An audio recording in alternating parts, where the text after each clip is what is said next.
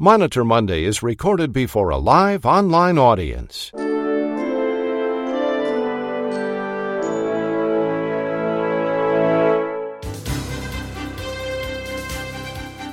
It's morning in America. It's Monitor Monday. For rural hospitals and small-town clinics, big city health systems, and healthcare professionals, Monday means Monitor Monday. And Monday means gearing up for another week of audits by the government and health plans. Here now with the latest regulatory and audit news is the publisher of RAC Monitor and the host of Monitor Monday, Chuck Buck.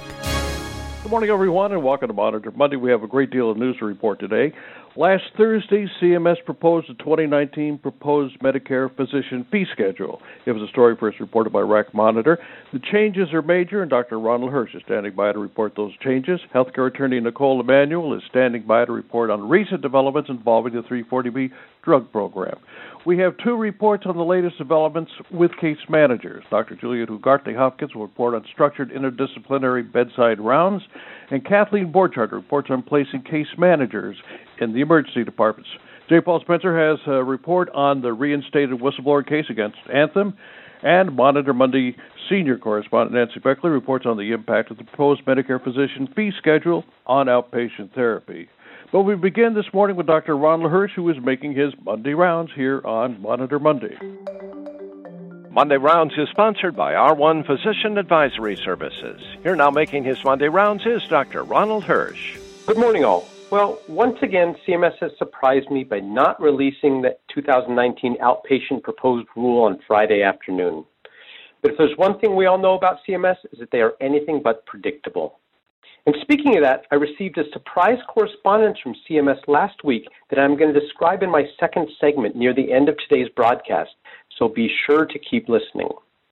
But for this segment, I want to talk a little bit about the changes CMS has proposed in the 2019 physician rule. I'm sure every one of you has heard a doctor complain about the onerous documentation requirements imposed on them for billing evaluation and management visits. For example, if the patient is 95 years old and requires inpatient admission, the physician must obtain and document a family history. Does it really matter what that 95-year-old's mother died from? Well, it does to the people who write the coding guidelines, but not to anyone else. Now, before anybody gets too excited, let me point out that most of the proposed changes apply only to office visits and not to most hospital visits. So for many of you, this is mainly a preview of what may come in future years. So anyways, what is CMS proposing? Well, CMS will allow physicians to choose the visit level based solely on how long they spend with the patient, the complexity of their medical decision-making, or they can continue using the current system. In other words, doctors can bill for sick patients with the appropriate code without documenting superfluous information. But then it gets really confusing because CMS is also proposing to pay the same amount no matter what code the physician chooses. And that's really rather radical. Taking 5 minutes to assess a mole will pay the same as taking 25 minutes with a diabetic hypertensive patient who's having chest pain. But because most of our audience is not office-based and these are only proposals that are subject to revision, I don't want to go into great detail. Just know there's going to be a lot of analysis and hopefully a lot of commenting in the next 60 days. So why did CMS ignore hospital-based physicians? Well, they said that care in the emergency department and that care provided to hospitalized patients has, quote, unique clinical and legal issues in the potential intersection with hospital conditions of participation. So they decided that they're just going to wait and see how this goes and then address those issues in future years. So for now, if that 95-year-old is hospitalized, the hospitalist better ask and document the patient's family history. And what about hospital-based docs? Can they ignore this all? Well, the one complicating factor is that when an observation patient is seen by a consultant, such as a cardiologist seeing a patient with chest pain at the request of the hospitalist, that cardiologist uses office visit codes to bill their hospital visit, as silly as that sounds. So in that case, these new coding rules will apply. Now that's going to be really fun for doctors to figure out which set of codes to use and how to document. Now, I'm going to be back in a few minutes with a total knee replacement surprise for you all. Thanks, Chuck. Thank you, Dr. Hirsch. That was the Vice President of R1 Physician Advisory Services, Ronald Hirsch, MD. Dr. Hirsch was making his Monday rounds here on Monitor Monday.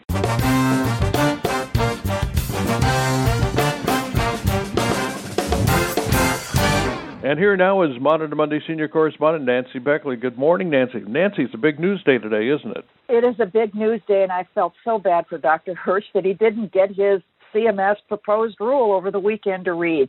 So I'm going to comment today on CMS 1693P, which is entitled Medicare Program Revision to Payment Policies under the Physician Fee Schedule and Other Revisions to Part B for Calendar Year 2019 Medicare Shared Savings Program Requirements, Quality Payment Program, and Medicaid Promoting Interoperability Program. So the rule has something for everybody, it seems, in it. And even though the title said nothing about outpatient therapy, there's plenty in there. I'm going to speak to proposed elimination of functional limitation reporting, the payment differential for therapy assistance required under the Bipartisan Budget Act, proposed changes and modifiers to identify those services provided by assistance, as well as changes in the therapy modifiers, revision of practice expense inputs to two codes, 97124 and 97750, and then very briefly the PTs and OTs as eligible providers under MIPS. And I hope everybody will breathe a huge sigh of relief. CMS is proposing removing functional limitation reporting.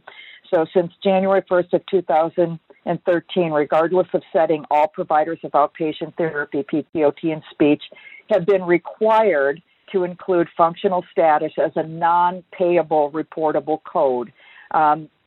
Listeners that have been with us for a long time may recollect that CMS had a substantial amount of problems implementing this.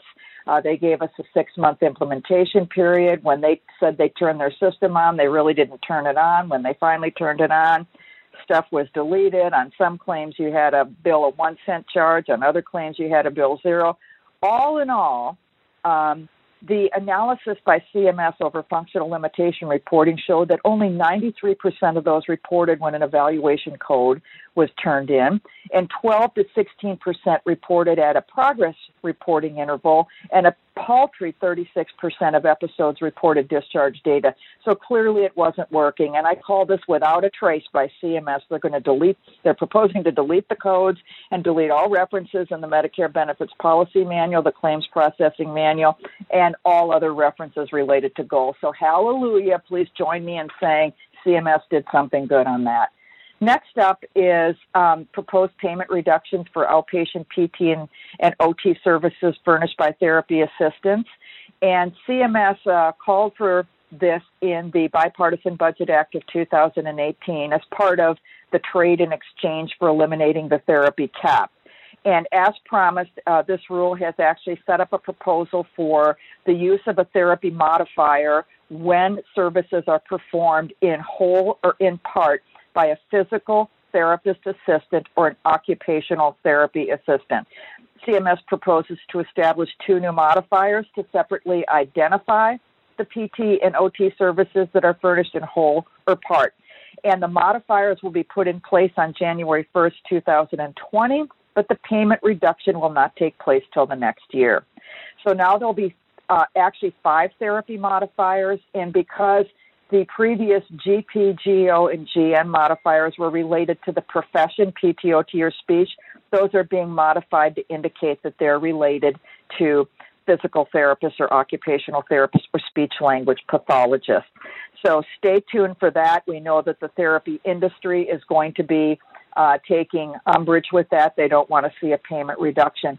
Good news, the practice expense inputs to 97124 and 97750 are going to be changed. Apparently, in calendar year 2018, CMS inadvertently assigned too many minutes of clinical labor time in certain categories of practice expenses, therefore overvaluing the dollar amount of the code. And for therapists that typically bill massage therapy, which therapists don't, they bill manual therapy, this will be good because there were many therapists speaking to why bill manual therapy when massage therapy pays more. All right, and the next one, and my last comment today, which is not a surprise comment, one that was expected, but some challenges ahead. Physical therapy and occupational therapy have identified as eligible clinicians under the MIPS program. They had been excluded for the past 2 years as eligible participants. So it would begin effective reporting in 2019 with the reporting mechanisms that are going to be available, and then the payment reductions or bonuses eligible in 2021. We're going to be having a lot more on this coming up in Monitor Mondays in the future. This is only a proposed rule. Thanks, Chuck. Thanks, Nancy, very much. That was Monitor Monday senior correspondent Nancy Beckley. Nancy is the president and the CEO for Nancy Beckley and Associates. And coming up at about 9 minutes after the hour in your time zone, you're going to hear from Knicole Emanuel, J. Paul Spencer, Kathleen Borchard, and Dr. Juliet Ugarte Hopkins. This is Monday, July 16th. It's Prime Day, and you're listening to Monitor Monday. Stand by. Monitor Monday is brought to you today by AHIMA, the American Health Information Management Association. Have you heard? It's happening again. The 2019 ICD-10 code updates are here.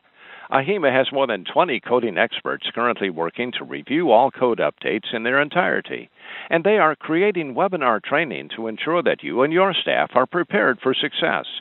In-depth on-demand training webinars are available for ICD-10-CM, ICD-10 PCS, and specialties, including inpatient physical rehab, long-term care, physicians, clinical documentation improvement, and auditors. Purchase as an individual or for your entire organization at ahima.org/code updates. We're back in a program note. Be sure to register for a very timely webcast. It's on the rules, the risks, the nuances of providing incident-to-insured services. This webcast comes your way this Thursday, 1:30 p.m., and it features Shannon DeConda. The contentious 340B program is back in the news. Here now to report on all the developments affecting 340B is healthcare attorney Knicole Emanuel. Good morning, Knicole. So what's the latest in this long string of developments?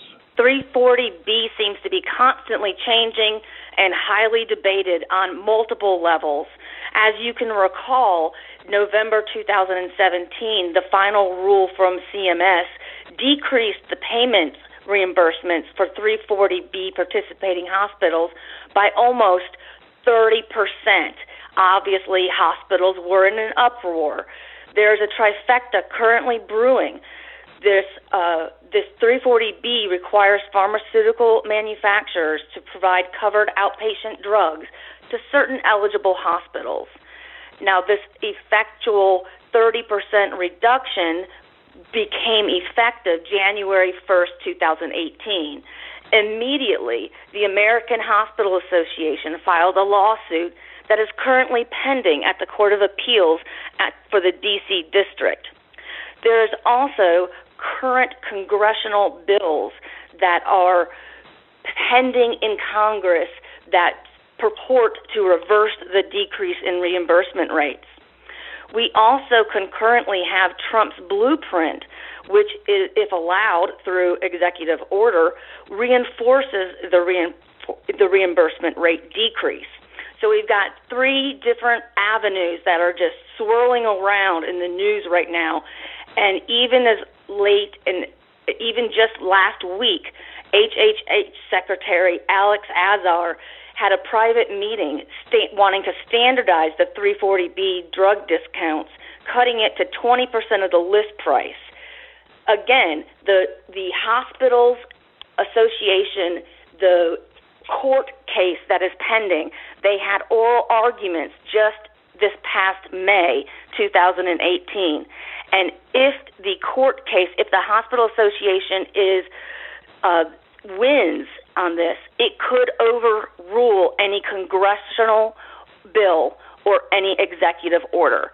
So the litigation is definitely going to stop the potential bills. On July 3rd, 2018, the House Energy and Commerce Committee unveiled a number of draft 340B reform bills, and it's about 7 pending bills. Last week, July 11th, they had another meeting discussing these bills. The biggest bill is 4392, and it has 197 sponsors. we totally look forward to what's going to be happening with 340Bs. Who knows if the litigation will prevail, or if Congress will prevail, or if Trump will prevail. We shall see. Back to you, Chuck. Thanks, Knicole, very much. That was healthcare attorney Knicole Emanuel. Knicole is a partner in the Potomac Law Group. Here now with the latest news on a reinstated whistleblower case against Anthem is Monitor Monday national correspondent J. Paul Spencer. Good morning, Paul. Good morning, Chuck, and good morning, everyone. Well, as we know from OIG examinations of risk adjustment data over the past 5 years, many times when Medicare Advantage organizations are reporting their risk adjustment data, we find that there is an over-reporting of severity and acuity with regard to those ratings. A recent Ninth Circuit court decision from early last week has revived a whistleblower False Claims Act suit that accused Anthem and as well as other Medicare Advantage plans of overstating the medical risk levels of their beneficiaries in order to reap more Medicare funding. Now, understanding, of course, that when a Medicare Advantage organization can prove that they have a certain level of acuity and illness in their population, they get paid a bonus from the Medicare program for treating a profoundly sicker population than some of the other carriers. This particular suit was filed not by a person who was employed by Anthem, however. This was a person who was a compliance officer for an in-home health assessment company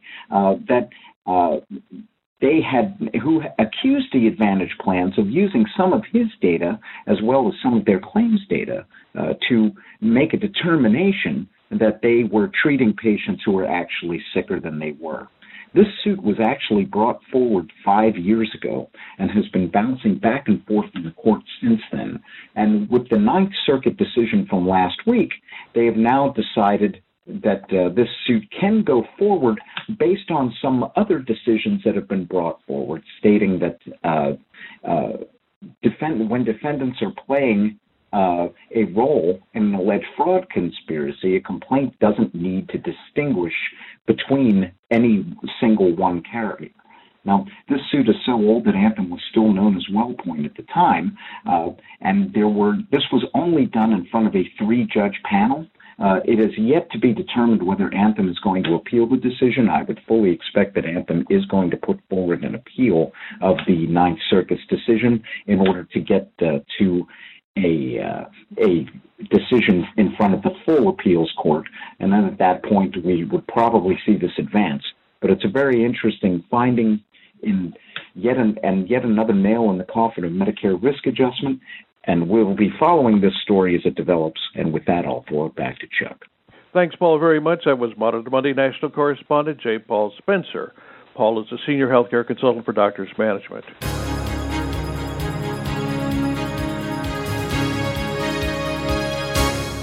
Our lead story this morning is about the positive impact of case management in the emergency department. We have 2 reports.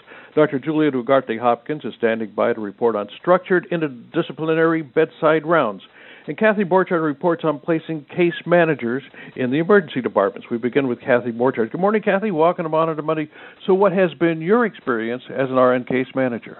The placement of registered nurse case managers in the emergency department with a focus on determining appropriate admission status and making status recommendations to admitting physicians has proven to be very successful at Waukesha Memorial Hospital in Wisconsin, a community hospital of 301 inpatient beds and my work home.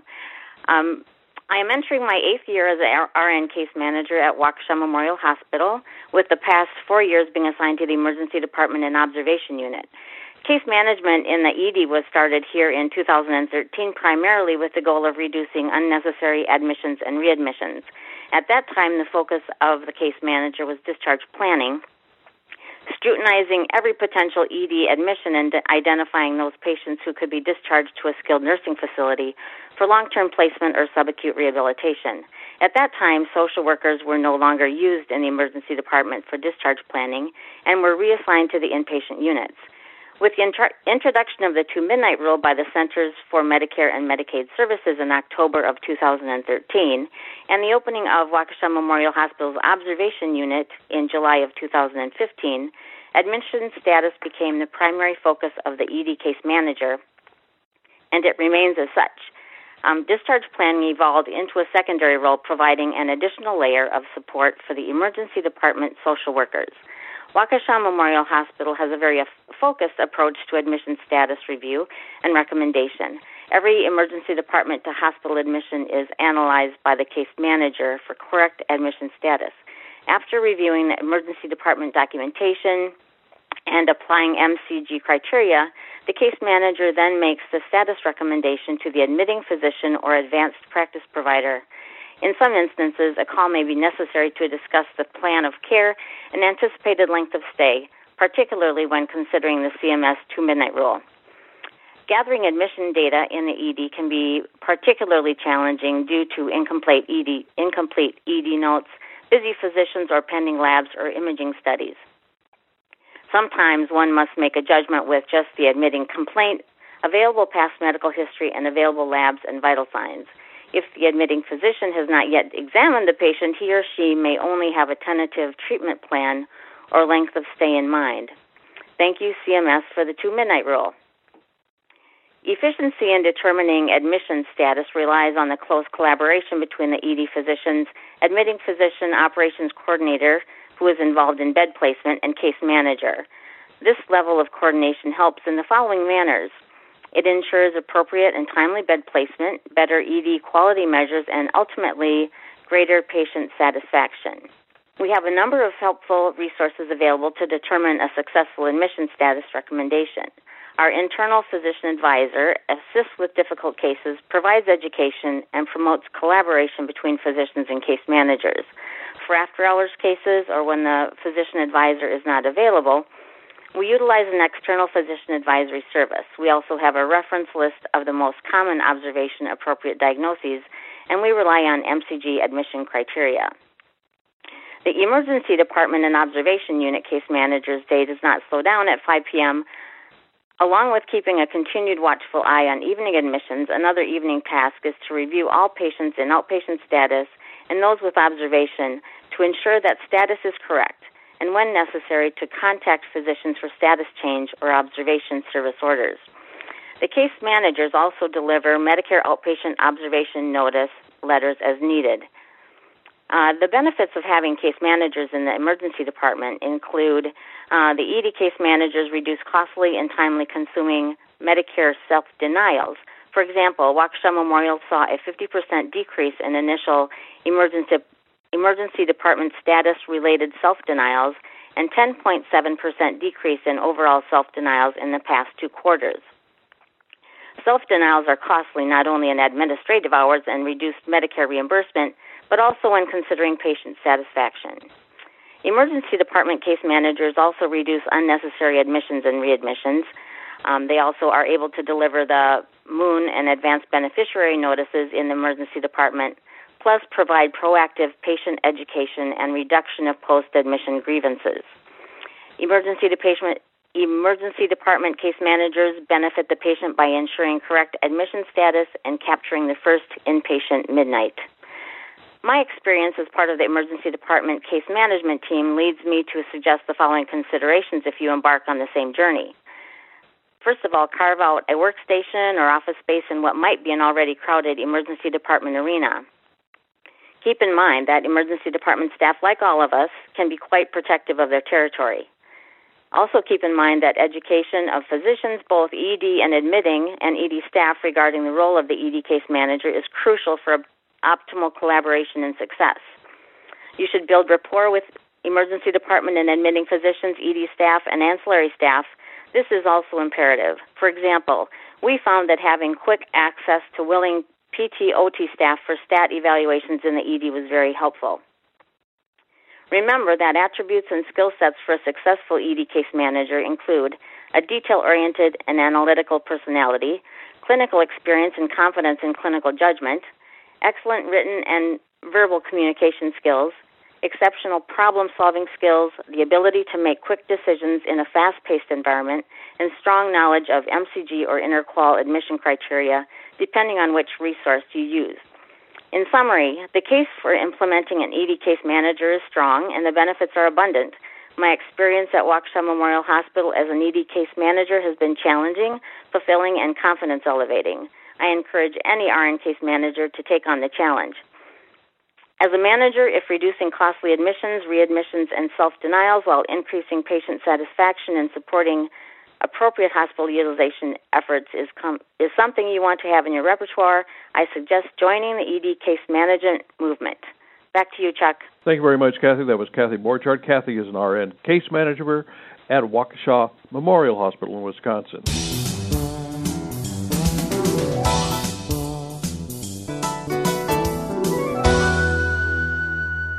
We continue with our reporting on the latest developments taking place in case management. We are joined now by Dr. Juliet Ugarte Hopkins. Good morning, Dr. Hopkins. Good morning. Last month, I attended the annual conference for the Case Management Society of America.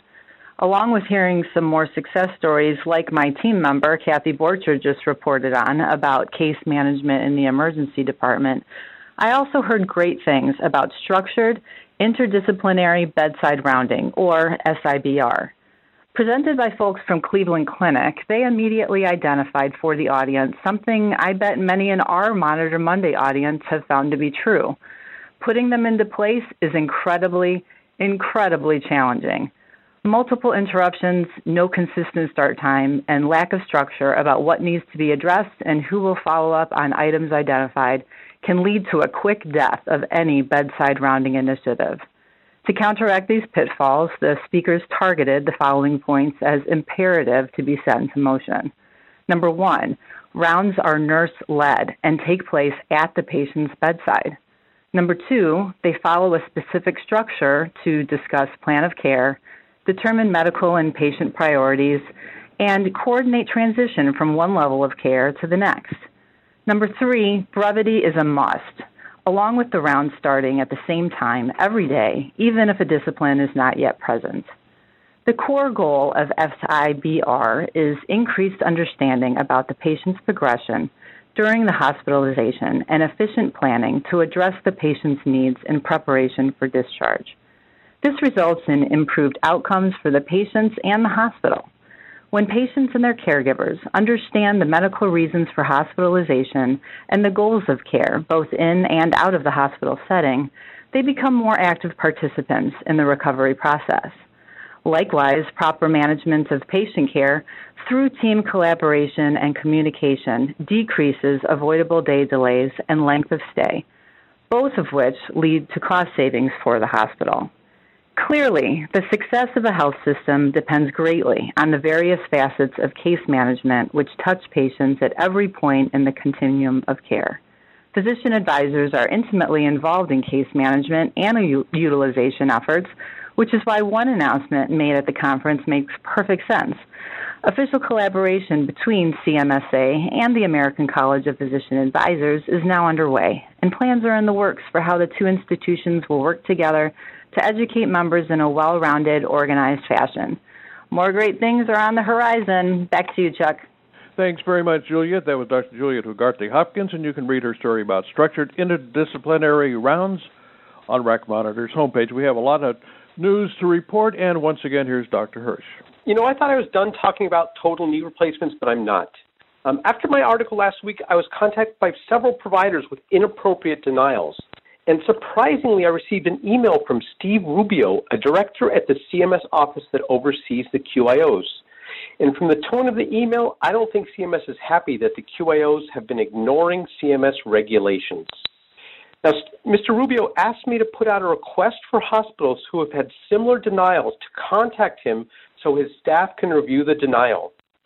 To be clear, the hospital should still discuss the case with the QIO as part of the probe and educate process and proceed with a formal appeal if warranted.